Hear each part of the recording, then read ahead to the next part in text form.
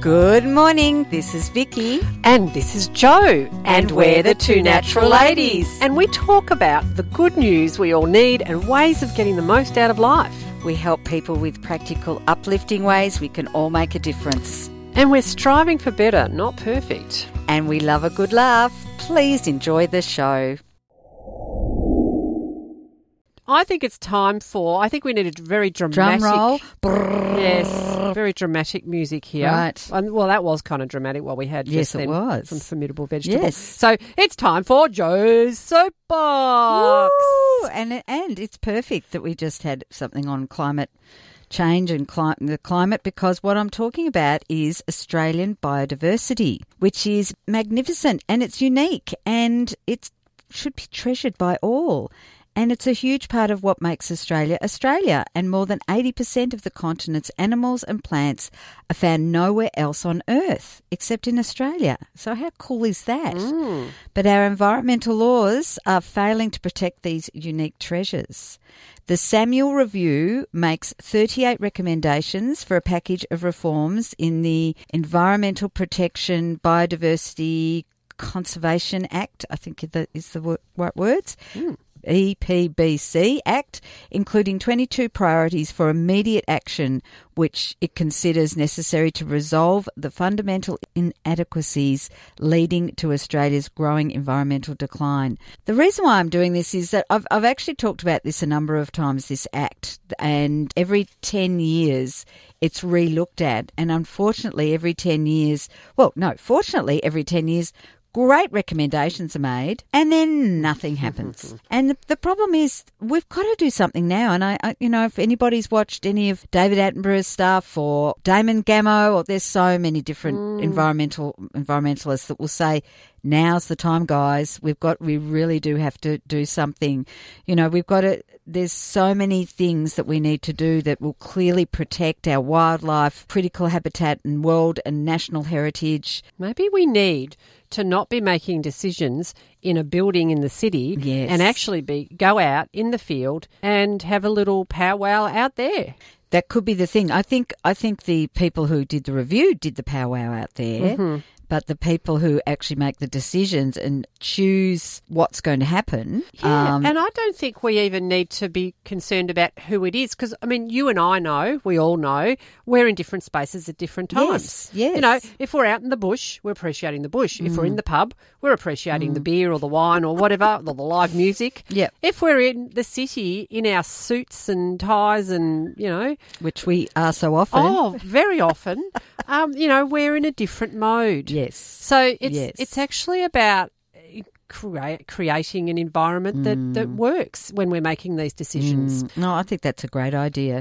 I can actually see the round table, the chairs in the environment, in the wilderness somewhere. Okay, well let's have a chat to Dan and Scott. Okay. Yeah. Oh, let's do that. Yep. And all the other premiers. Yep. I think that's a good idea. Yeah, because the thing is, and I really like this, strengthen community rights so we can meaningfully participate in decisions about protecting our environment, and legal rights to challenge bad or poorly made decisions. I think that's the other thing. So often we talk about what we feel we can do and what control we feel we have. And I certainly feel in this area, I feel like I have no control on this. I can talk about it on the radio. That's the best I can do. Maybe put something on Facebook to actually have people listen and hear and think, oh my gosh, we need to do something about it. Well, that's right. And the most greatest change we could make is from the community. Yes. And actually, I've been talking to Damien Williams, who has a bit of understanding of how all this works, which I don't. Yes. But, rather than the top-down approach, the bottom-up approach. Yes. Yeah. Just last, the government finally released the long-awaited report of the Independent Review of Australia's Environmental Law, the Environmental Protection and Biodiversity Conservation Act. I got it right. Over 30,000 scientists, law experts and community members, including hundreds of Wilderness Society supporters like us, made submissions into this review. The question is, will the government listen? It's been 115 days since the government received the report and nearly a month since they publicly released it. Nothing's happened. So really, please, everybody who's listening, just contact your local member or just anything. Look up any Wilderness, Conservation International, any of our conservation groups, and they will have a page where you can just sign a petition.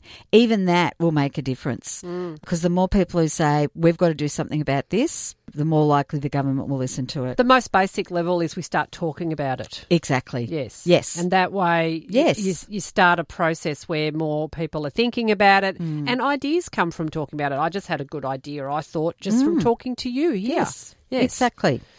Do something. Do something, whether it's talk about it, write about it, ring somebody about it. Yeah. Beautiful. And we don't have to make anybody wrong. That's why I like my idea, actually, because it's actually the structure that we've created that doesn't work.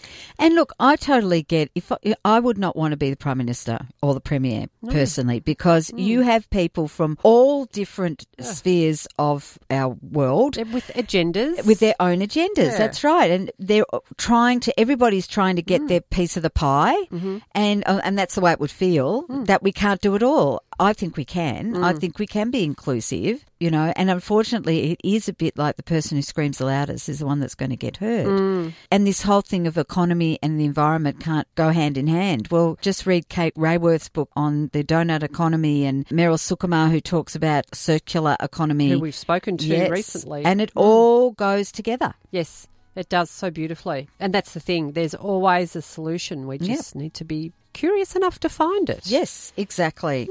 Yes.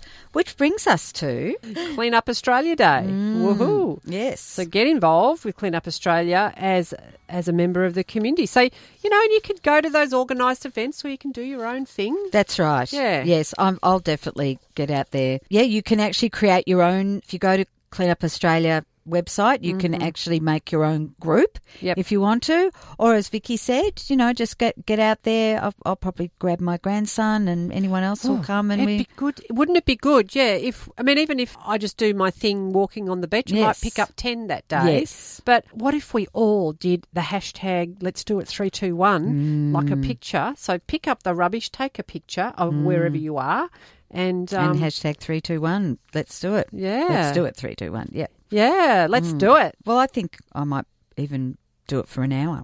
Oh, okay. With Jacob. Yes. You can just walk around, or half an hour, walk around and just, because he loves it. He really gets. Well, we want a photo. You may even get two. Okay. So Clean Up Australia inspires and empowers communities to clean up, fix up and conserve our environment. So, okay, that sounds good. You've been listening to the Two Natural Ladies podcast. Visit twonaturalladies.com.au for more information. Thanks for joining us.